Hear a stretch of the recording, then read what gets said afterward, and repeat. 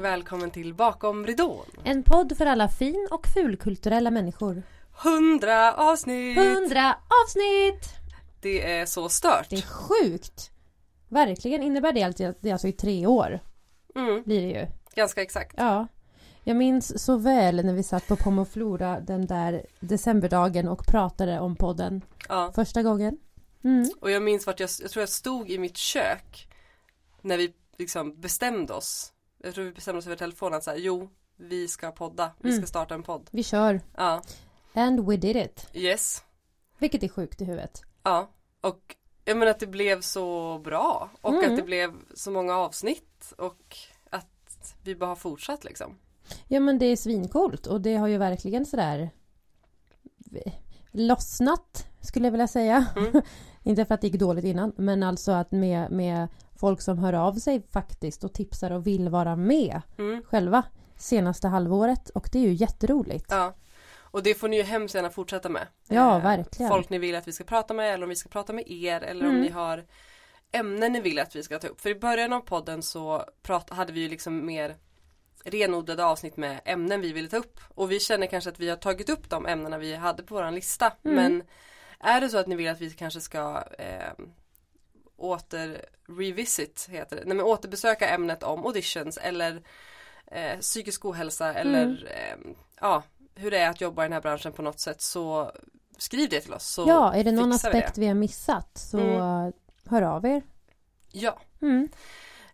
Det här är ju ett best of avsnitt där vi kommer klippa ihop lite olika sekvenser från gäster vi har haft. Men vi tänkte ändå börja med att prata om vad som har hänt för oss på de här 3 åren. Vart var du i livet för 100 avsnitt sen, Maria? För 100 avsnitt sen, då är vi på 2016. Nej, 17. Då är vi på 2017. Vad har hänt sedan 2017? Jag har jobbat 3 somrar på Astrid Lindgrens Värld. Precis, för när vi startade podden då hade du precis fått reda på att du skulle jobba din första sommar. Jajamän. Det har jag gjort. Jag har varit på 1 miljon auditions. Jag har gjort Allra käraste syster. Jag har... Vad har jag gjort mer? Köpt lägenhet. Har jag gjort, bara det. Jag har hunnit med att vara i Thailand på semester. Jag har hunnit med att vara i Paris på semester. Jag har varit i New York. Vi har varit i Berlin. Du har träffat David. Jag har träffat David. Det har jag gjort. Jag har fyllt 30. Det var fantastiskt. Jag har blivit gudmor. Ja. Det är mycket som har hunnit hända. Hur skulle du säga att du liksom rent mentalt ställer dig till branschen 2017 versus 2020? Med lite mer hur ska man säga?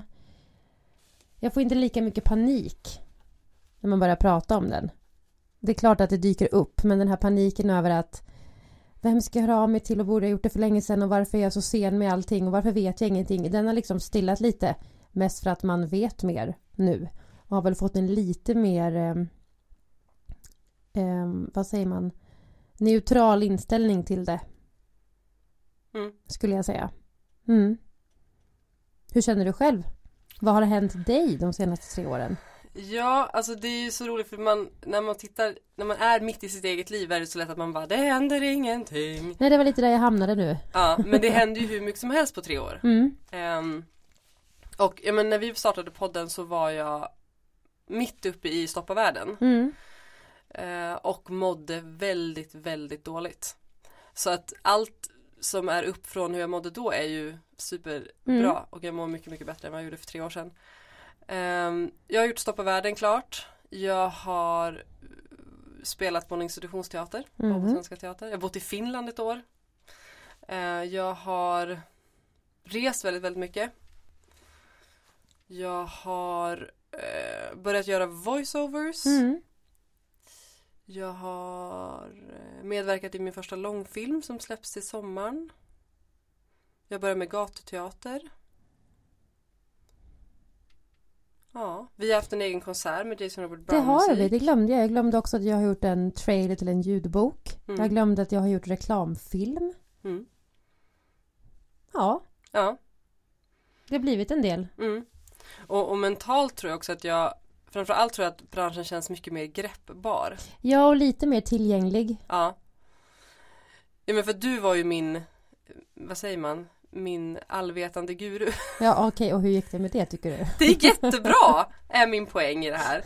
Nej, men jag lyssnade ju väldigt mycket, det gör jag fortfarande, men jag lyssnade väldigt mycket på dig då, eftersom att du var liksom 2 år före mig i att förstå hur man gjorde det här.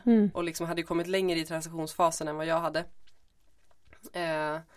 Och just att liksom, jag har ju ställt så mycket frågor till dig. Och att liksom för varje svar jag fick från dig och från varje grej jag testade och från liksom varje litet steg jag tog framåt, så den börjar kännas mer förståelig. Så här, how do I go about att vara en frilansande musikalartist? Ja. Och sen fattar man ju också att det finns inget rakt svar riktigt. Nej. Utan man måste liksom hitta sin väg och vad man själv orkar med. Och vad man själv sätter ribban och vad man själv förväntar sig. Och lite så här, vilket håll vill jag åt då? Ja, men precis. Men också att liksom saker som jag var så här, det går inte, hur gör man det? Man kan inte flytta så. Och så bara, fast jag flyttade till Finland, det gick jättebra. Jo, men precis. Saker måste få ta tid liksom. Ja, så det är väl egentligen det skönaste, att känna att den inte är... Jag tittar inte på min arbetsbransch och känner utan jag tittar på den och säger okej, det där kan jag lösa på det sättet, sen gör jag så där och sen så går jag vidare på det sättet och blir inte det så kan man testa det här. Alltså den känns mer tillgänglig på så sätt, för att man har liksom borrat sig in på något sätt. Ja, men exakt, jag håller med. Sen förändras ju branschen hela tiden. Verkligen hela tiden, och det här med hur pass väl man har borrat in sig tycker jag inte är konsekvent. Nej. Utan vissa perioder går det skitbra och andra perioder så bara, okej, nu var jag inte med på er lista längre fast jag har varit det i 3 år. Det är jättekonstigt. Ja, men jag har haft senaste tiden en känsla av att jag mejlar ut i ett universum som inte finns. Jag har skickat lite så. Ja, men också så här att om universum nu ska vara konsekvent och rättvist, så kan jag tycka att så aktiv som jag har varit på slutet med att mejla, så hallå, payback time please. Kan någon i alla fall säga vi fick ditt mejl? Tack så mycket. Sen förstår jag att det absolut inte är prioriterat. Men jag undrar bara liksom så här, hamnar jag någonsin på någon lista?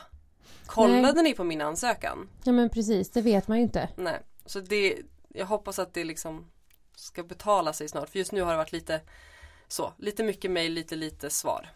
Jag fattar. Men så vet man ju också att det är perioder. Till slut så kommer en period där man får massa svar. Ja. Förhoppningsvis. Verkligen. Ska vi ta och lyssna på det första best of-klippet? Det tycker jag vi gör. Kitty! Jag såg ett avsnitt av Master of None igår. Som handlade om cultural appropriation och personer från Indien på tv. Nu direkt översätter jag från engelska, därav den dåliga översättningen. Och att då är det 2 indiska killar som söker till en komediserie. Och så råkar det läckas ett mejl från producenterna där det står, men vi kan inte ha 2 indiska killar i den här serien. Och då har de liksom en debatt om huruvida är det bättre att så här, gå med på de här skitdåliga villkoren och blunda kanske lite för att det är så, för att få komma in i branschen och kunna förändra liksom inifrån. Eller ska man säga så här, nej, jag går inte med på några av era stereotyper. För då risken finns ju då så här, nej, men då får du inte jobba alls och då kan du inte heller påverka. Så det är ett jättedåligt val. Så hur väljer man? Jag önskar jag hade ett jättebra svar på det där. För det är en väldigt bra fråga. I och med att man ställs, för vi är ju alla frilansare. Det är ju som sagt, det finns 4 fastanställda här i Sverige som är musikalartister. Och jag önskar att jag hade liksom ett konkret svar. Gör så här. Att vi kunde ge ut en lathund till alla systrar. Liksom. Att så här, gör så här. Men gå på magkänslan. Skaffa stöd bland kollegor och prata om det. Alltså är det så här att ju mer vi pratar om det, desto mer medveten, och jag är så dålig på att säga det här ordet, men medvetengöra detta problemet. Och ja, som sagt, gå på magkänsla tycker jag. Och inget är fel. Man kan ju säga som så att gör det som känns bra för dig utan att göra våld på dig själv. Ja. Och som du säger, känns det okej för dig att gå i 2 snäckskal? Fundera då på varför gör jag det här och för vem? Ja. Jag tror att sen kan man nog göra vad som helst, men bara du funderar på för vem gör jag det här? Mm. Och såklart, det är ju så, alltså vi vill ju, det är en jättesvår bransch. Och det är antagligen därför väldigt mycket ser ut så här. Alltså, tackar jag, och vi har blivit så inpräntade i att tackar jag nej, då står det 10 bakom mig som tar det här jobbet. Så att man känner alltid att man har kniven mot strupen hela tiden. Men ja, som sagt, börja prata om det. Och vi har ett forum på sociala medier där vi har ett forum där man kan, jag tror det heter så icke-män inom musikal. Ja, och där liksom kollegor har berättat, men nu sitter jag i den här situationen, vad ska jag göra nu? Eller oj, nu ska jag på den här audition och de, precis som du sa, att de söker en sen snart var söt och då får man mycket hejarop och mycket tips. Hur vet man om man har blivit utsatt? Och liksom, vad gör man då? Samma sak, gå på magkänsla. Och prata med dels för jag har varit med om den situationen där jag har blivit sexuellt trakasserad på jobbet. Och jag minns att liksom, det där är så ofattbart för att alltså för mig, jag skulle aldrig göra så mot en medmänniska, så att det finns inte på min karta att man beter sig så. Men jag pratade med en kollega som uppmuntrade mig att jag skulle prata med min arbetsgivare. Och man går på gut feeling liksom, för att det är också ytterst individuellt vad man känner. Vad man känner är liksom, det här är min gräns. Allas gränser är så olika. Så, och man har aldrig fel. Det är det framförallt. Du har aldrig fel. Alltså är det här den här handen på rumpan eller den här kommentaren, den här jargongen, funkar inte det för dig, då har du rätt. Jag tror att det är väldigt ofta där det felar. För att man känner att nu är jag den här jobbiga, känsliga tjejen som kommer och klagar här. Och då är vi återigen tillbaka på dagis. Ja. Ja, och också eller så upplever jag det i alla fall, att inom många musikalkretsar inom musikalvärlden så har man ofta ett ganska familjärt och fysiskt förhållande till varandra. Vi är ganska nära, vi kramas mycket, och för att vi måste också bli så nära ofta för att kunna göra dem, för att kunna vara nära när vi spelar. Så då kan jag uppleva att det är ännu svårare att veta, för vi kan ibland bete oss lite, vi är väldigt nära varandra. Ja. Så hur vet man när det är så här, en klapp på rumba från en kompis? Ja. Och en klapp på rumba, och då förstås som du säger, det är mycket magkänsla. Ja, och jag menar, det som är också så här, för att jag är på ett visst sätt med dig, behöver inte innebära att jag bjuder in hela världen till att alla ska kunna komma och vara så här fysiska. Nej. Det här är som, man måste faktiskt på något sätt be om lov. För min kropp är min sfär är min. Så att, och det är ju jätteskumt, för man så här går in på en repperiod på 8 veckor och helt plötsligt så ja, nej men ni spelar prostituerade. Nu det första vi gör är att simulera en sexscen. Det är man första dagen utan att, okej, du heter Kalle och jag heter Lisa. Nu kör vi. Och det är ju en väldigt konstig situation. Ja. Extremt konstigt. Och det är också ett bevis på att man är professionell, att man kan göra det och gör det. Men då krävs det ömsesidig respekt från bägge håll då. Att nu gör vi det här och är lite obekväma bägge två, men vilar i att båda är lite obekväma.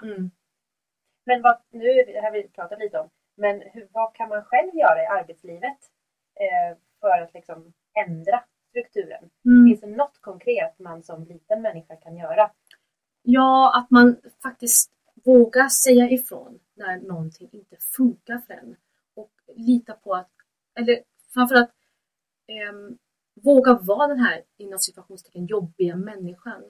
Jag tror att för att när vi har den här anställningsformen frilans, så vill man ju gå in och jag vill göra ett bra jobb och det ska vara smidigt, och för att man vill bli anställd igen. Och därför är det en sån här obekväm situation, så vågar man ju inte säga ifrån. Men man är inte jobbig, utan snarare de här, om man utsätts för, och jargong är ju någonting som det är också så här väldigt strukturellt på något sätt. Så att den lilla människan använder din röst. Säg emot helt enkelt. Var jobbig, var besvärlig, ta plats. Men sen kan man ju också göra enkla saker som att engagera sig i Teaterförbundet och Spark och våra historier. Ja. Köpa en tygkasse. Ja. Det har jag gjort, den är fin. Och gå in och läsa på Facebook tycker jag. Och ansöka om medlem med icke men inom musikal. Yes. Och allt det här. För att få ta del av diskussionsfrågorna och forumen. Och just för att känna att man inte är ensam. Filip Hjalmelid. Men jag är väldigt dålig på auditions alltså. Gud vad skönt att höra. Och det är jag väldigt noga med att säga till folk. Men jag kommer ihåg när du gör audition eller till folk som oss. Jag tänker du kanske inte säger på audition att du är dålig på att göra audition.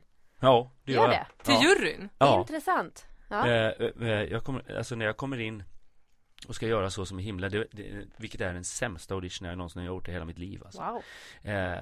Men jag har ju min styrka i sången. Men jag kommer ihåg efter att Johan von der Lanken säger du kanske ska ta lite teaterlektioner.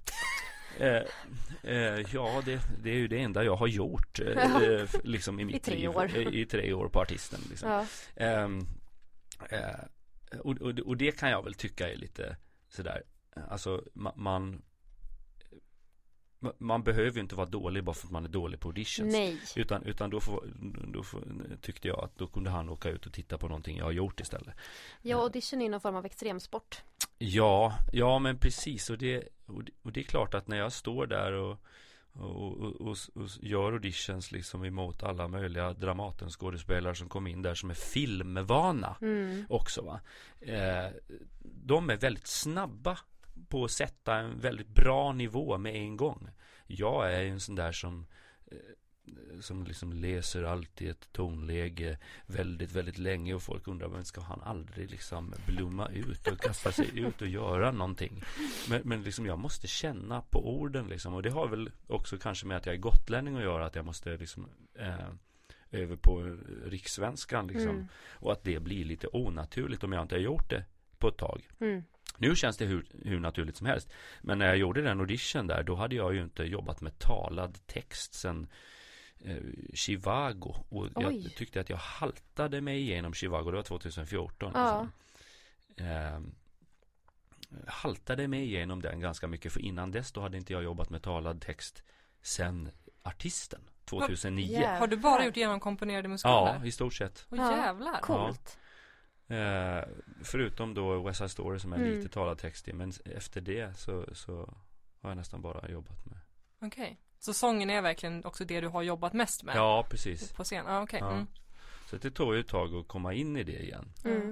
Det är svårt det där att råda folk. Jag tycker att folk ska tänka själva. Hade jag varit lärare så hade jag så här jag kanske faktiskt skulle tycka att det var roligt att lära ut någon gång sång och scenframställning kanske. Och då skulle jag nog fokusera på vad handlar den här scenen om, har ju många lärare sagt till en. Ja. Och så, då blir man så här, nu måste jag säga rätt. Så det är typiskt också musikalartist och vara så här, nu måste jag säga rätt, medan skådespelarna är mycket mer så här, ja men för mig så handlar det här om de är mycket duktigare på att tänka, vad tycker jag? De tar väldigt mycket mer plats. Musikalartister är så duktiga hela tiden. Vi vill alltid vara den de vill ha också, liksom. Ja. Och det är tråkigt. Och det är bättre att tänka inför en audition-situation till exempel. Vad skulle jag vilja göra med den här rollen? För att istället för att tänka, vad ska jag göra för att de ska vilja ha mig? Ja. Det är liksom den största regeln av allt. För att om man tänker att nej, men nu måste jag göra någonting så att de vill ha mig, då är man aldrig sitt bästa. Nej. Utan då är man bara en fake-version av sig själv. Japp. Och det är outhärdligt att stå i en repetitionsperiod om man då trots allt får jobbet och stå där och vara någon annan än den man tänker att man vill vara. Då är det bättre att gå in och säga, ja men jag tänker så här, den här rollen är så här. Och så har man liksom gjort klara val eller åtminstone har liksom 10 alternativ istället för 50 alternativ som man skulle kunna tänka sig att göra. Man har gjort lite grundarbete helt enkelt. Ja. Så blir det lättare att flyga från det liksom. Ja, och grejen är det att teater handlar om att uttrycka, det handlar inte om att spela, det handlar om att vara, om man ska bli riktigt bra och få publiken med sig.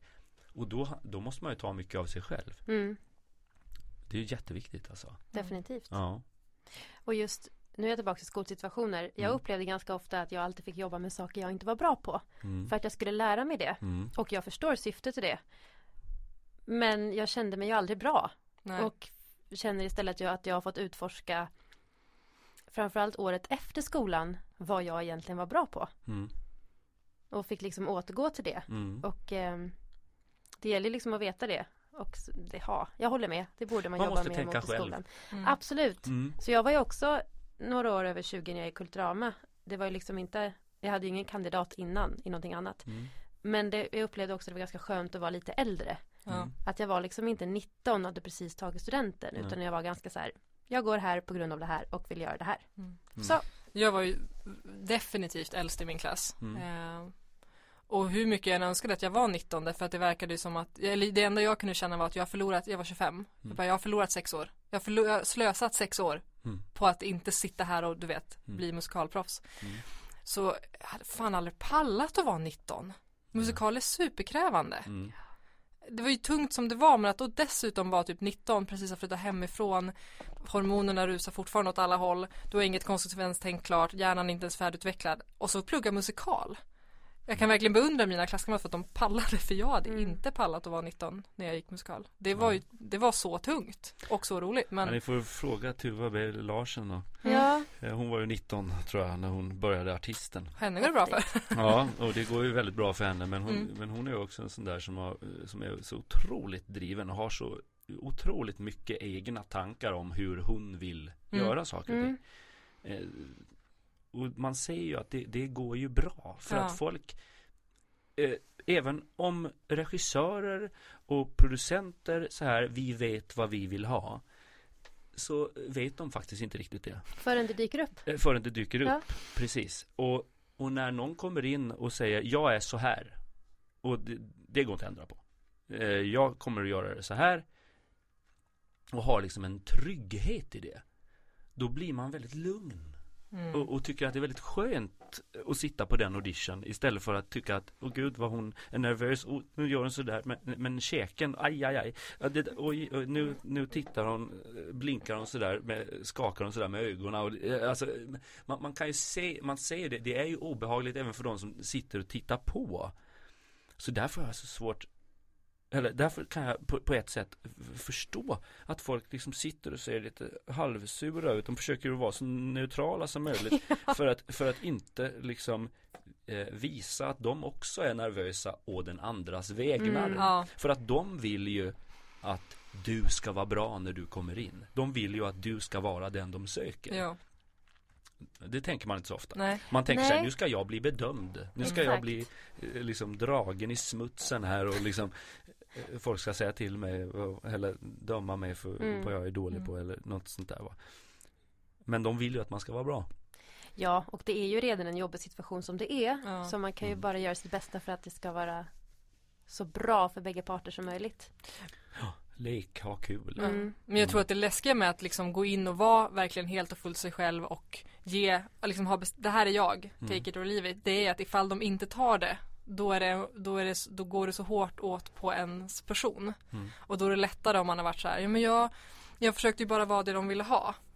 För det blir inte lika personlig kritik om de då väljer bort mig. Nej, precis.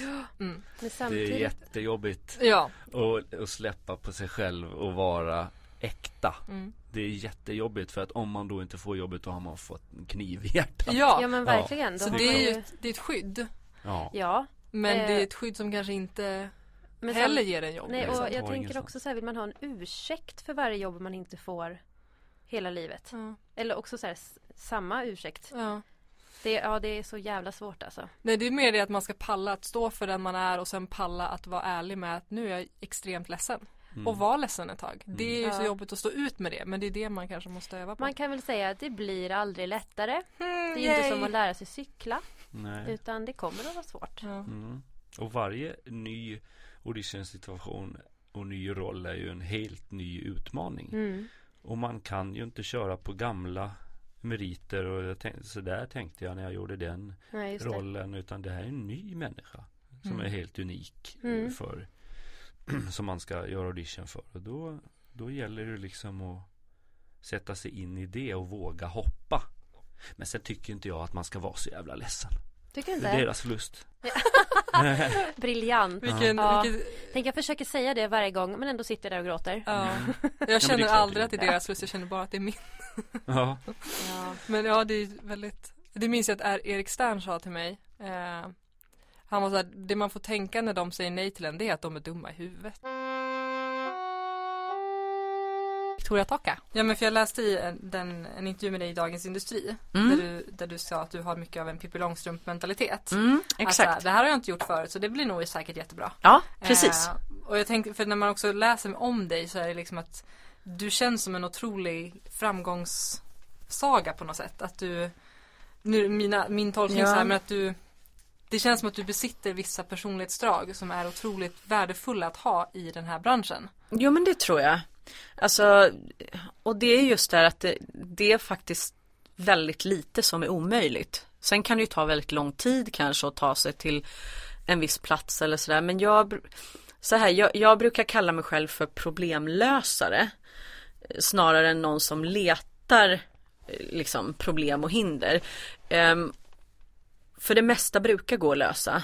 Men sen är det ju så här att sätter du dig ner och tittar på, alltså så här, hade jag vetat hur fruktansvärt mycket jobb det skulle bli med broarna i Madison County till exempel, då hade jag kanske aldrig ens startat, för att då hade man ju blivit trött bara av att titta på det liksom. Men när du tar ett steg i taget och bara sätter en fot framför den andra, och så får du ta problemen som dyker upp längs vägen. Och ibland är de jättestora och det blir jättejobbigt, och ibland är det mindre grejer. Men om du bara betar av en sak i taget, så till slut så, ja men som nu 4,5 år senare, så har vi faktiskt haft en Skandinavien-premiär på en Broadway-musikal, och jag har fått spela liksom den andra stora drömrollen jag har haft i livet liksom. Och det tror inte jag har sjunkit in för mig ännu. Utan det är någonting som jag kanske kommer komma på och liksom helt plötsligt börja gråta om 2 år, att det bara kan komma över en så här. Så det är många som har frågat mig när det gäller Från Broadway till Duvemåla också. Men herregud, fattar du vad du har gjort med den här föreställningen? Och det går inte att ta in. Och sen kan det komma liksom helt plötsligt så här, man står i köket och äter knäckebröd med makrill och så bara eller att det bara så här, shit vilken grej. Men jag vet inte. Alltså ja, så det är svårt att säga. Jag tror inte att jag tror att jag har ganska mycket entreprenör i mig. Jag gillar att gå från en liten idé till och skapa saker. Sen är behöver inte det alltid vara en föreställning eller en sådär, men jag brukar säga att jag är väldigt lustdriven också. Det måste liksom komma från en lust. Alltså, och det kan vara en drömroll, eller det kan vara en specifik låt, eller det kan vara att jag vill träffa en specifik person. Alltså jag minns när jag gjorde Phantom of the Opera i Köpenhamn, så för att så här, slappna av efter föreställningen, man kommer ju inte ner i varv på en gång, så kom jag ihåg att det var vinter-OS då, och jag låg och kollade på konståkningen. Och så såg jag en rysk konståkare som sen vann OS det året, Alexej Jagodin. Det var helt fantastiskt.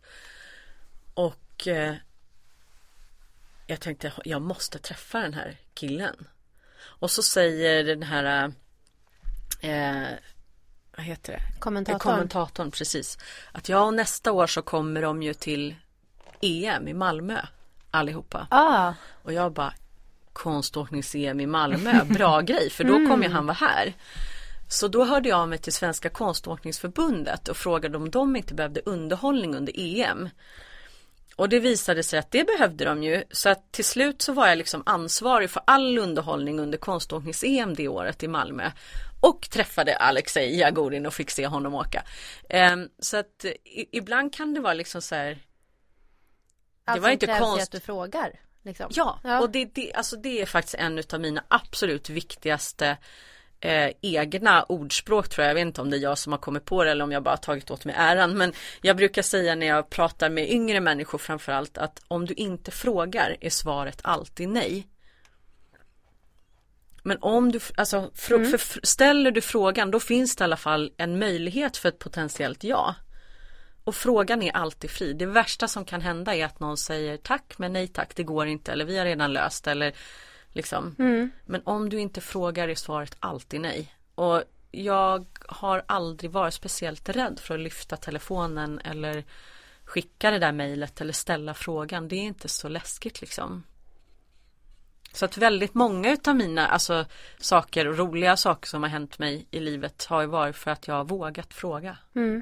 Det blir ju också mindre läskigt ju mer du gör det. Ja. Tänker jag, för att du överlever första gången och då ska du nog överleva de andra gångerna också. Ja, precis. Och sen också kan jag känna så här ibland att våga gå på den där första impulsen. För ibland så kan du ju få en väldigt stark impuls att, ja men inte vet jag, du ser någon på gatan eller på en flygplats eller alltså kan vara en kändis eller en regissör eller någon och så får den här impulsen att gud jag borde säga någonting. Ja men gör det. Och hur hittar du lust och inspiration till just jobbet? Du sa att du var väldigt luststyrd. Vart kommer det ifrån liksom? Ja men det kan komma var som helst ifrån tänkte jag säga. Så just nu så upplever jag att jag är lite korvstoppad liksom, att det är lite stopp i systemet för att det har varit så himla mycket och jag känner att det skulle behöva börja rinna undan så att jag kommer åt den här magkänslan igen och att de impulserna får komma och det är väl det som har varit bitvis frustrerande också nu att det har varit så mycket att jag känner att jag vet inte vart jag ens vart min själ och vart jag befinner mig riktigt utan det trycket som jag beskriver att det har varit så oerhört stort och att det det kommer nog ta ett tag innan det har runnit undan lite så att man får lite vatten. Ja men och få lite luft igen eller vad jag ska säga men då är jag helt övertygad om att det kommer. Men det är som med all inspiration eller all kreativitet att du kan inte tvinga fram det. Och det är klart att man kan bli lite stressad och nervös när man känner att jag har inte känt det på ett tag. Men precis som med de här andra exemplen så vet jag att det kommer när det kommer.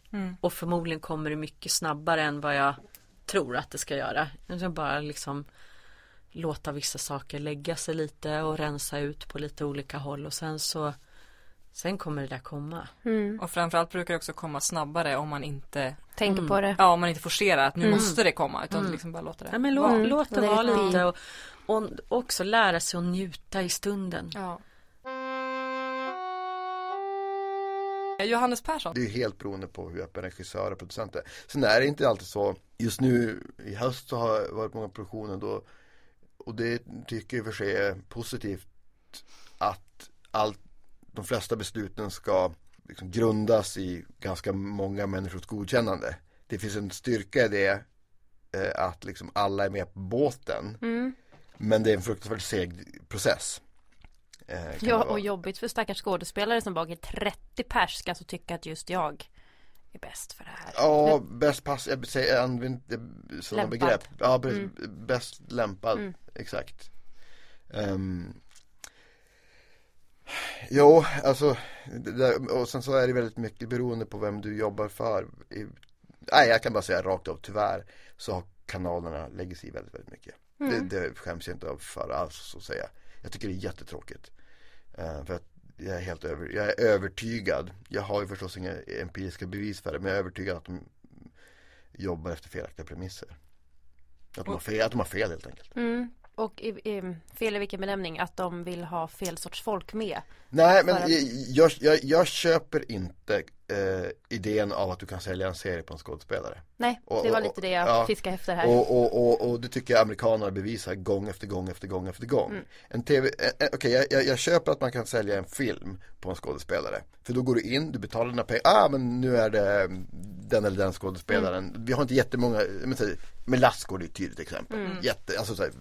Dels är han ju fantastisk skådis. Men hans namn säljer. Yep. Då har vi 100 000 bara går bara på grund av det. Då betalar de pengar. Sen är filmen skit. Men det spelar ingen roll. Då har de betalat pengar. Ja, jobbet gjort. Hans lön liksom är betald på det. Men en tv-serie säljer du för att folk vill titta. Du säljer det på grund av historien. Och jag känner att mer resurser ska läggas på manus kanske än att fokusera för mycket på vad som anses, och det kan vara väldigt godtyckligt, är ett namn som säljer en serie. Jag ska säga att det, tills någon överbevisar mig, för jag är det är ju helt okej, men om någon kan göra det så absolut, men fram till det så säger jag att det är bullshit. Det är ju lite som vi har pratat om tidigare, när man sätter en popartist i en musikalproduktion för att det ska sälja. Ja. Det är ju lite samma, det kan bli skitbra, men det kan också bli det är nog ännu mer rimligare än att sälja en serie, för en musikal är samma sak där. Absolut. Oj, nu är Håkan Hellström i en musikal. Du fattade lika väl som jag att det skulle vara slutsålt varenda kväll. Absolut. Ja, då kan den vara helt värdelös. Ja. Men det är klart att den ska sälja slut. Ja, för då har folk gjort sitt jobb, de har betalat sina biljetter, så behöver vi inte diskutera mer. Men en tv-serie är annorlunda. Men ja, så är det. Och jag tycker lite grann kan jag känna ibland så här, jag menar, alla som jobbar på de här kanalerna är jättebra på sina jobb. Det är jag helt övertygad om. Men bara, låt oss sköta den här biten. Jag tycker. Ibland jag blir frustrerad. Jag förstår det. Om alla gör sitt jobb och håller sig till det så blir det bra. Ja, jag vet inte. Nu kan jag trampa in på något. Men. Får trampa så, vill. Ja. Om man då tittar på från skådespelarhållet. Tips eller tankar för skådespelare under en provfilmning eller en castingprocess? Alltså jag trodde inte att jag hade så mycket att säga om det där tills jag blev erbjuden, eller nej, tills Svante slängde mig under bussen så jag var tvungen att ta en workshop. Han sa ja och sen flyttade han så jag var tvungen att ta det. Vem ska ta hand om det här nu då? Precis. Alltså, men vad har jag att säga om det här? Och så visade det sig i slutändan, så att vi snackade timmar om det där. Så jag vet inte riktigt hur jag ska koka ner det. Alltså, alltså kom förberedd. Kom med, alltså, och jag borde för att göra en disclaimer här och säga att allting som jag säger, det är hur jag jobbar. Jag har inte den blekaste aning hur alltså jag vet inte, ärligt talat, jag vet inte hur någon annan castare jobbar. Nej, hur skulle du kunna veta det? Nej, men, faktum är att när jag började med det här jobbet så tänkte jag faktiskt att jag skulle wallraffa mig in och söka en roll hos någon, bara för att se hur andra jobbar. Nu är det för sent. Jag förstår det, smart sätt. Hur andra jobbar, men som sagt, nu är det för sent. Men så här, kom förberedd. Så här, det är en självklarhet, men ändå inte kan manuset. För hos mig, jag söker karaktärer. Jag söker inte en papegoja som kan liksom lära sig bokstav för bokstav. Så för mig får det brodera ut, bara vi håller oss till liksom, hittar en struktur, vi hittar en dynamik i scenen och så vidare. Men om allt går åt helvete skulle du aldrig kunna ta ett steg tillbaka och bara kör manuset och så vidare. Lyssna på vad jag säger. Regi är ju, ibland så bara är galen regi enbart för, men okej, det här kanske inte alls är i närheten av vart vi ska. Men jag vill bara se vad som händer. Hur den här personen tar regi. Och sen var medveten om att alla är lika missnöjda som dig när du går därifrån. Ja, men så är det ju. För de flesta. Och vad hemskt, det typ bekräftar alla mina så här ångesttankar efter saker man har gjort. Jo, men tro inte att det är det ironiska med mitt jobb är att du får ju alldeles sämre förutsättningar att göra den här scenen än när du gör det med mig. Jag är ingen skådis. Och när jag läser, så försöker jag skaffa motspel i möjligaste mån, men det är inte allt. Fan, det har såna brister det också. Men Ja, du kommer ju vara missnöjd. För att du kommer alltid kunna tänka, alltså och de som inte har lärt sig att släppa det. Därför att, som jag brukar säga, så här, vi ska kunna köra den här scenen hela dagen. 1000 olika variationer. Men som jag gör, jag sätter upp olika stolpar. Okej, men här har vi, gör scenen på ett sätt. Och så är vi över den på ett väldigt, väldigt annorlunda sätt. Eller i alla fall försöker. Och då har vi som 2 stolpar. Och då kan jag säga till regissören, om den här personen skulle få den här rollen, ungefär här blir det. Så. Men kom förberedd. Kom inte för förberedd bara. Alltså så här, ta inte mer än massa rekvisita. Det blir, don't overdo it. För att även fast det skulle kanske underlätta för dig, så jag tänker lite grann ibland, jag tror att det kan vara så att man särskiljer sig på ett negativt sätt. Det ska vara ganska dåliga förutsättningar. Alltså vi kan se igenom det. Okay. Alltså, så här, det är ju skönt att höra. Ja, verkligen. Det är så här, men det kan vara bra så här, nu bara poppar upp någonting. Det var någon scen då det faktiskt var ganska viktigt, 2 poliser som satt och åt jordnötter eller något sånt där i någon scen, har jag för mig. Och då var det ganska många folk som tog med sig någonting att käka. Och det kan ja, men det är rimligt. Det känns rimligt. Men liksom och inte mer än att det ryms i en... Har du en scen med din mamma? Ta inte med din mamma till... Gör inte det. Nej. Nej, men sen... Det här är ju för sig. När jag började provfilma och började med det här jobbet, så sa jag oftast att jag fick fråga mig, hur vill du att det komma? Hur vill du att det ska komma? Liksom, vilka kläder ska på? Nej, kom som du kommer. Det är inga problem. Vi kollar bara på gestaltning. Och så har jag börjat se, och det här är ju helt omedvetet för de flesta producenter och regissörer. Sorry, men så är det. Är att så här, om du man måste hjälpa de här personerna på vägen att se den färdiga karaktären. Som jag säger igen, don't overdo it, men ska du spela en advokat så kom kanske lite strikt. Don't overdo it igen, men kanske lite striktare klädd än om du ska spela bilmekaniker. Så här, man måste hjälpa till lite. Så ja, 3 dagars workshop nedkokat i 3 minuter. Men hur mycket är då även då för skådisen den här X-faktorn som är liksom, för det finns ju så många duktiga och så många som skulle ha passat för rollen men som inte får den liksom. Så här, den här, det där är bitter alltså. Ja, den där slutgiltiga lilla pusselbiten som ibland bara stämmer och ibland inte gör som det. Som ibland stämmer när man träffar någon annan, en motspelare liksom. Här var det rätt, men där var det fel. Jag har ju exempel då jag är med, alltså jag vet om att den här personen är väldigt, väldigt bra för rollen, och så har man så här, kör motspel och så bara det funkar inte mellan dem. Och så bara övertala producenten, men låt henne spela mot den här killen istället. Det kommer funka. Och så gör det blir helt annorlunda. Det är häftigt på ett sätt. Men det visar bara hur pass godtycklig. Och vi ska inte prata liksom om hur diskussionerna går för besluten, för att folk ska bara bli så jäkla deppade. Alltså det är så godtyckliga beslut ibland. Och jag säger inte att det är felaktiga beslut. Jag bara säger att då sitter man där med 4 alternativ till slut. Och så måste vi välja ett. Och det kommer bli bra hur vi än gör. Och då blir det så här, vi måste ju välja en person. Ja, vilken ska vi välja? Ja, det här. Och så får man argumentera fram och tillbaka.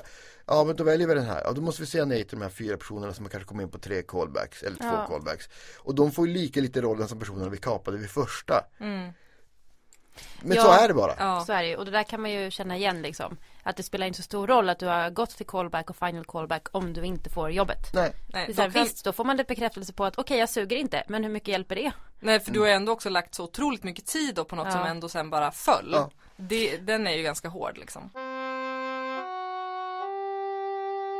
Silvia! Men skillnad mellan att, för du har jobbat i London och i Sverige, Stockholm och så. Vad är liksom den stora skillnaden i liksom, hur söker man jobb i London versus Sverige? Hur audition-grejen? Alltså klimatet generellt. Allt sånt. Vad är liksom skillnaderna? Det är ju mycket skillnader. Just auditionprocessen är väldigt lång. Till en West End-musikal så du kan ju ha upp till 12 auditions. Lätt. Och de här kan ju vara utspridda. Det kan ju vara så här, du gör din första runda, andra rundan och sen så är det tyst i 2 månader och sen så bara, whoop, jaha, nu ska du in nästa vecka igen. Så det är väl, det kan vara långa processer. Det behöver inte alltid vara det, men det kan vara det. Och det är olika team som ska kolla på dig och ska godkännas. Och, ja. Så det är väl skillnad på det viset. Sen så är det ett tuffare klimat. På det viset. Det kommer ut extremt mycket nyexade hela tiden från London. Det är ett land också som folk flyttar till. För en stor musikal och skådespelarstad. Det är definitivt ett hårdare klimat i skolorna.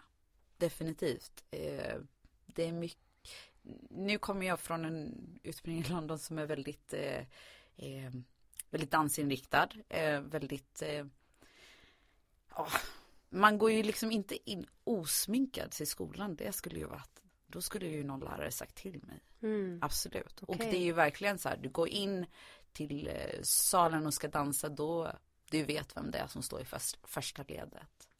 Det är liksom, det är audition där inne. Gud. Det är ingen så här bad känsla. Nej, jag fattar. Riktigt. Det är lite som att du skolas in i branschen redan från skolan. Ja, liksom. Lite så. Medans jag tycker att, alltså jag tycker fullständigt att det, oavsett om man tävlar efter samma jobb, så är det liksom, jag tycker att det alltid lönar sig att hjälpa varandra. Och lyfta varandra.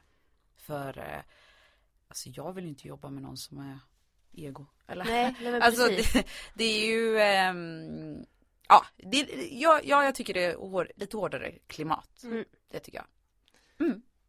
Har du några tips till någon som vill åt London-hållet?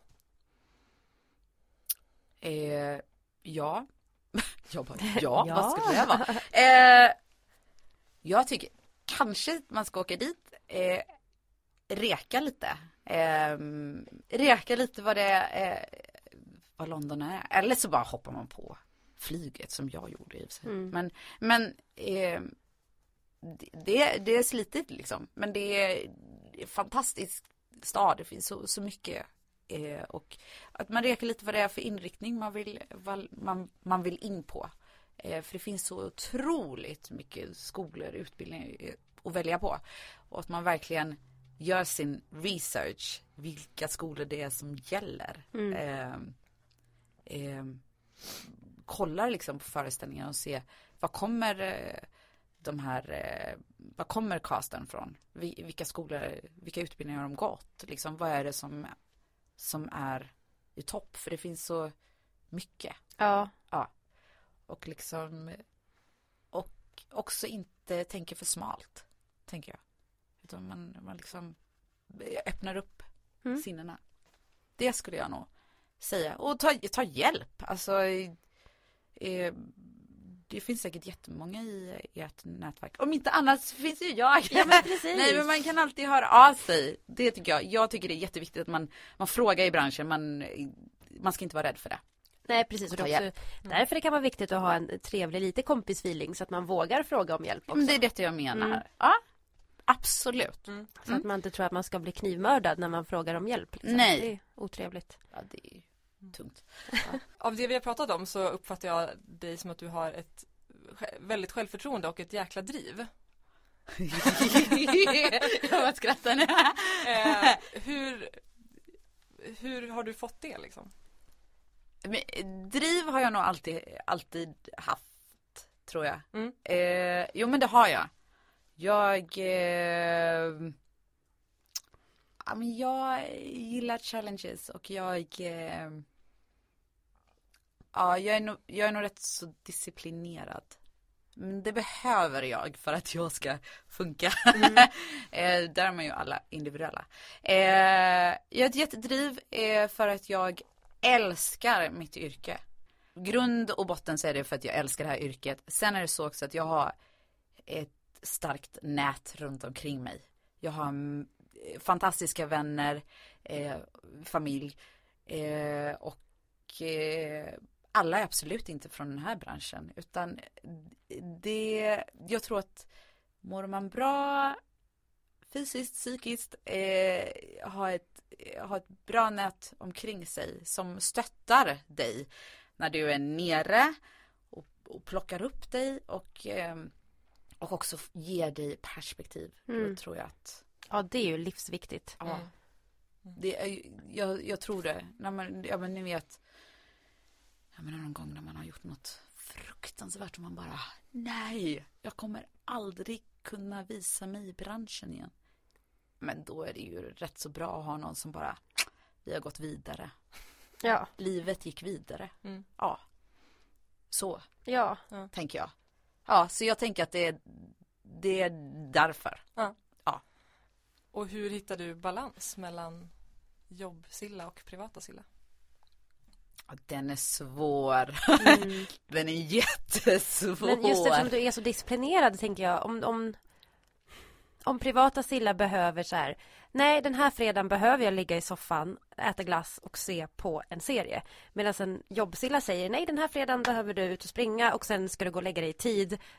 Hur pratar de med varann? Hur pratar de med varann? Men jag tycker det är jätteviktigt att man får ha en kväll ledigt, herregud. Alltså verkligen. Alltså, nej, men det var inte alls så länge sedan det var en sån kväll. Jag bara, nej men nu vill jag ha, alltså inte för att vara sån, men Sverige har ju så fantastiska laktosfria varor. Vi har ju det i det här landet. Ja, och jag är laktosintolerant. Och då, nej men det var men då blev jag så här, bara, nej jag måste ha min favoglass. Och jag måste få ta in nu att nu har jag börjat i den här perioden. Och nu tänker jag gå hem och äta min glass. Nej men man måste, alltså det är ju jätteviktigt, för jag tror att ju bättre du mår utanför yrket, desto bättre presterar du väl i ditt yrke också. Det gäller väl inte bara denna branschen. Nej, det tror jag inte. Det är bara väldigt tydligt i den här branschen. Jag tror att det blir extra tydligt i yrken där man ger så mycket av sig själv. Ja.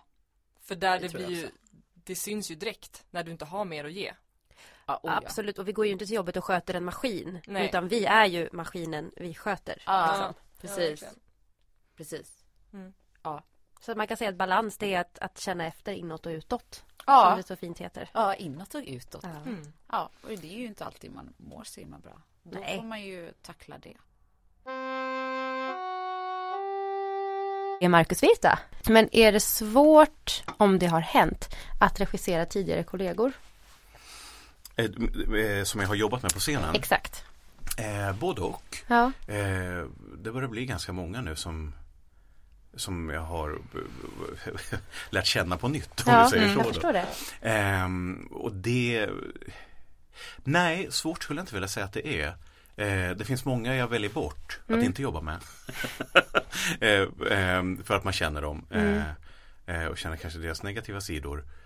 Men däremot så är det väldigt, de allra flesta väljer jag att jobba med, för att jag vet också hur bra de är. Och hur lojala de är. Både mot verken och mot sina arbetsplatser.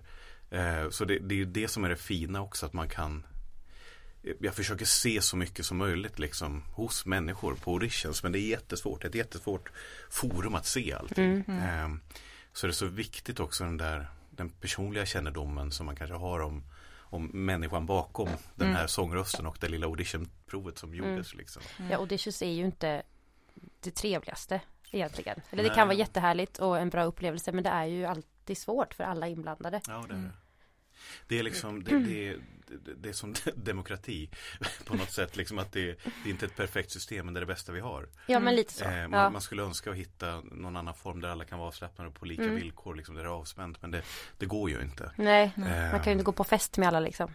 Nej, och det är ju det vi försöker sträva bort från framförallt. Exakt. Att förr sa man ju alltid liksom att arbetsförmedlingen är i pubben, och det har vi kommit bort från väldigt mycket, och det ska vi bort från. Ja, det är ju skönt. Ja, det måste vara ett professionellt forum och ingenting annat. Verkligen. Men då som eller du är fortfarande musikalartist, men som mer tidigare på scenarbetare till regissör, har du liksom några insights eller några tips för just auditionsammanhang för de som kommer och söker? Var förberedda. Tåls att poängteras. Nej, men det är allt för ofta man ser folk som faktiskt inte är förberedda. Man tror att man är det, men man är inte det. Och hur tar det sig uttryck? Eller liksom, vad är det de inte är förberedda på då? Framförallt sina egna nerver många gånger. Men det läser jag ofta att man kanske inte är tillräckligt trygg i materialet, så man måste fokusera på annat. Att det inte finns ett berättande. Man har inte gått in i materialet tillräckligt mycket för att faktiskt kunna berätta någonting. Jag söker alltid, det är också väldigt subjektivt det här, allt som man säger nu liksom om sånt här, för det finns lika många sanningar om det här som det finns regissörer och casting directors och allting. Men jag söker alltid folk som har ett berättande i sin sång, som har någonting att förmedla, som vill förmedla någonting och som kan förmedla. Sen på toppen av det ska de kunna dansa och gärna ha en bra röst. Men det är berättandet som hela tiden är det primära för mig. Och där märker man ganska direkt för folk inte är inne i det. Och inte, det är också så svårt, vad är ett berättande? Det är så svårt att vara konkret och sätta fingret på det. Vad är det som gör att man blir nyfiken på hur någon lägger orden? Och när en annan person lägger orden exakt likadant så blir man inte intresserad. Det där är jättekonstigt vad det är för någonting, men det handlar så mycket om en närvaro och en gestaltning. Det är mycket som ska klicka. Ja, det är det verkligen. Jag tappade tråden lite. Ja, det är okej. Långa utläggningar. Ja, men det där är spännande tycker jag. Jag blev ju kär i musikal från första början just för att jag tyckte att det var ett berättande och att det fanns utrymme för att inte vara perfekt. Det behövde inte alltid vara vackert om det liksom passade historiskt. Om man nu ser till Fontin då, mitt praktexempel. Vi hade workshop på Kulturama och jag sjöng Fontins solo, så nu tappade jag bort vad det hette bara. Exakt. Och Inger då, hon frågade mig, har du läst boken? Jag bara, nej jag har inte det. Nej, för att du sjunger jättefint. Men Fontin är ju lungsjuk. Jag bara, just det. Ja, hon har ju heller inga tänder. Och egentligen har hon även sålt sitt hår. Jag bara, just det. Och då var det som att det landade i mig igen. Just det, så det är ju det här. Har du en tång och en sax. Exakt, så klipp dig, dra ut tänderna och sen method kör vi igen. acting. Varsågod. Och här har vi även lite basiller med lungsot. Varsågod. Nej men just det här, det behöver inte vara perfekt. Om det passar karaktären mår ju på ett visst sätt när de sjunger. Det behöver inte alltid vara bildskönt, utan du ska berätta någonting och du ska förmedla en känsla och ett tillstånd. Men ibland räcker ju inte det. Nej. För att det måste fortfarande hålla en kvalitet. Och det är alltid en jättesvår balansgång. Vilket jag också kan tänka mig i ett auditionsammanhang. Men det är så många som fokuserar på, återigen det här är högst subjektivt, vad man tycker är bra eller inte då. Men jag tycker att det är alldeles för många som fokuserar på sin röst. Som bara vill vara perfekta i sin sång. Och för mig blir det så ointressant. Det är inte något sjunga fint, det kan många. Men mina favoriter är liksom sådär Elaine Stritch liksom, som är sån där alkad Broadway diva, död sedan några år tillbaka tyvärr. Men som absolut inte hade en vacker röst liksom. Men oj vilket berättande. Ja, men Eva Britt Strandberg har inte heller världens vackraste röst, men jag tycker hon berättar otrolig. Fantastiskt. Ja, hon är fantastisk. Grym. Och det är många så här som sen lyckas kombinera det, men det är just det här, det som inte är perfekt som jag tycker om att lyssna på också. Det är det som, sen ska tonerna måste finnas. Det är liksom bara någon form av grundpremiss. Men där kan man också göra avkall på det. Man får transponera. Precis. Och det är också arbetet man kan göra då under repprocessen. Hur mycket kan du göra avkall på soundet eller på tekniken för att du ska förmedla att du inte har några tänder. Nej men så. Upplever du att du har stött på svårigheter i branschen som regissör vad gäller hierarkier, alltså konkurrens, sexism och hierarkier? Det är ju mycket nu, det här är också luddigt, men nu är ju du man till exempel och det är överslag av män i regissörrollen. Men hur tar det sig uttryck tycker du i branschen? Är det nej men det är ju en otrolig medvetenhet kring allting sånt nu, vilket framförallt efter hösten 17 med MeToo. Och det är väldigt mycket gott som börjar komma av det äntligen. För någonstans har vi kommit till en punkt där för 20 år sedan så var det bästa vi kunde göra att liksom byta kön på en roll för att nå någon form av, det var så banbrytande att ha en kvinnlig Hamlet. Men det egentligen i sig betyder ingenting ifall det bara är liksom ett dolt syfte för att fylla någon statistik. Vilket det ibland har upplevts som, tycker jag. Utan nu börjar man faktiskt komma ner till någonting som på riktigt är en diskussion om jämställdhet och om människors lika värde och vilkas historier vi berättar. Och jag tycker det är jätteviktigt och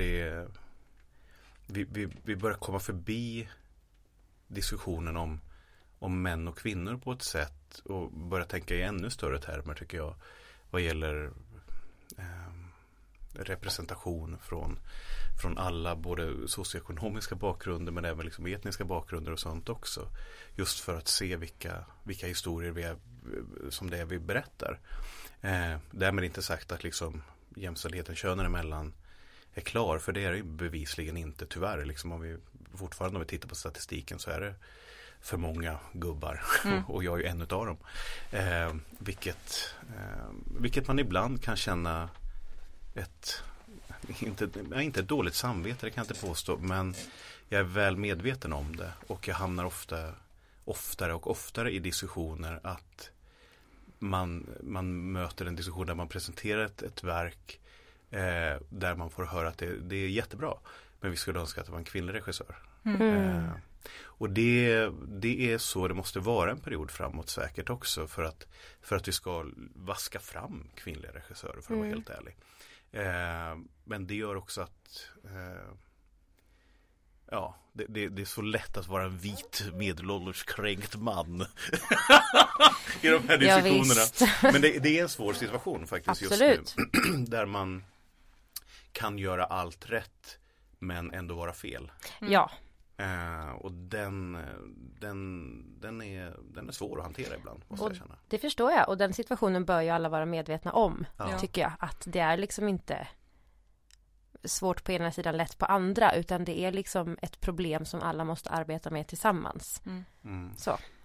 Är det här något du jobbar med eller tänker på när du castar till, alltså när du sitter i auditionjuryn? Hur tänker du kring representation då? Den är jätteviktig. Den är otroligt viktig och den är lika jobbig varje gång man kommer fram till en helvit ensemble. Så som i himlen lider av det. Jag tycker att det är synd att vi inte lyckades hitta rätt där. Vi försökte. Men i slutändan när vi la pusslet så blev det som det blev. För jag är också jag tror väldigt starkt på kvaliteten. Det är det. Kvaliteten måste också tala hela tiden. Och vi hittade tyvärr inte rätt. De som kunde varit rätt var upptagna. Och det kommer ner till skolorna också så. Liksom, vi måste få in mycket, mycket bredare målgrupp in på utbildningarna. Liksom. Ja. Så vi får en större representation på utbildningarna så att vi får ett större urval sen i det professionella livet. För att vi lever också med i en bransch som kanske inte alltid är på högsta nivå där det borde vara. Och det är det svåraste vi har, tycker jag. För det är också det som gör att vi vinner vår publik till slut också. För att alla har Broadway och West End i sina fickor också. Ja. Så alla vet vad världsnivån ska vara. Och det är det när biljettpriserna i Stockholm börjar nå 1000-lappen, så vad är det som gör att man inte åker till London och ser en föreställning istället för till Stockholm? Ja, du sätter ju fingret på ett ganska stort problem där faktiskt. Ja. Så det är liksom, vi måste hela tiden bejaka kvaliteten, och då måste vi, för att få en mångfald i det, så måste vi ha in i ett tidigare skede in på utbildningarna, och ännu tidigare också liksom hitta en målgrupp liksom i barnåren. Liksom att vi får med oss alla ska vara med. Alla ska med! Ja, men det är jätteviktigt. Ja. Det är det viktigaste vi har för vår överlevnad, tror jag. För annars så berättar vi bara historier om vita mäns situationer, och det vet vi så mycket om Ja, det vet vi så mycket om och det har vi sett i århundraden. Ja. Men jag tänkte på det som du sa om castingarbetet då med Så som i himmelen. Det som är synd där är att det syns ju inte för publiken att ni faktiskt har verkligen arbetat åt det hållet med att få en bredd i ensemblen, för att det är ju produkten som syns. Förstår du hur jag menar? Så är det alltid. Det är väldigt bra att du säger det. Ja, precis. Samtidigt som, precis som du säger, det betyder ju ingenting eftersom det inte blev så. Nej, men exakt. Och det är ju väldigt synd. För att väldigt ofta så är det ju produkten som syns men inte arbetet bakom. Att man faktiskt verkligen arbetar med det. Och vill. Och försöker. Men ibland så tar det ju stopp någonstans. Och då får man ju ta den diskussionen med sig själv. Liksom, hur man vill göra. Fan vad nice. Memory Lane. Yes, vi har haft väldigt mycket bra gäster. Ja, väldigt många. Och väldigt många som man bara så här glömmer bort lite grann. Och så lyssnar man och bara, men det här är ju fantastiskt. Ja. Vilken människa. Ja. Tack alla som har varit här. Ja, och tack alla som har lyssnat och skrivit och peppat och kommit med feedback och kommentarer och säger att ni gillar podden. Det betyder verkligen så mycket. Väldigt mycket, för vi lägger ner mycket tid och tankeverksamhet på det här. Ibland skulle man vilja göra typ en sketch av hur våra sms-konversationer ser ut, Maria. Ja, verkliligen. Hen kommer då. Nej, jag sa fel namn. Jag menar den dagen. Jag menar tisdagen fast jag skrev torsdagens datum. Ja. Jag är förvirrad, förlåt. Och studion är upptagen.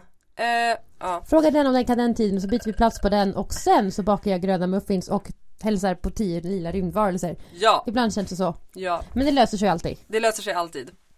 Och vill ni hjälpa podden ytterligare får ni hemskt gärna gå in och lämna en recension på iTunes. Antingen bara i liksom antal stjärnor eller skriva någonting, så blir vi jätteglada. Verkligen. Och framför allt, vill ni göra oss glada på lite kortare sikt, kom på våran after work. Som är om 8 dagar. Woho! Och var någonstans, Lisa? Baras backe på Söder. Jajamän. Aderton. Klockan Aderton. Vi kommer vara där. Ja. Antagligen redan har druckit ett glas bubbel. Ni får hemskt gärna också vara där. Och dricka bubbel. Ja. Det blir en nice kväll med liksom nätverkande branschhäng. Men man kan också komma dit med en skylt i pannan som säger: jag vill inte prata bransch, jag vill bara hänga. Och då slipper man verkligen prata bransch. Ja. Och det finns ju ett event på Facebook. Ja. Som man hittar på våran Facebook-sida. Vi kan ju dela det på våra privata sidor också såklart. Ja. Men så 11 mars klockan 6 på Baras backe. Kom dit. Ja. Tack Maria. Tack Lisa. Det här är roligt. Vi fortsätter 3 år till. Ja. Maila oss på bakomridonpodcast@gmail.com. Eller skriv till oss på Messenger. Yes. Så hörs vi nästa vecka för avsnitt 101. Woop woop. Ha det så bra. Hejdå. Hejdå.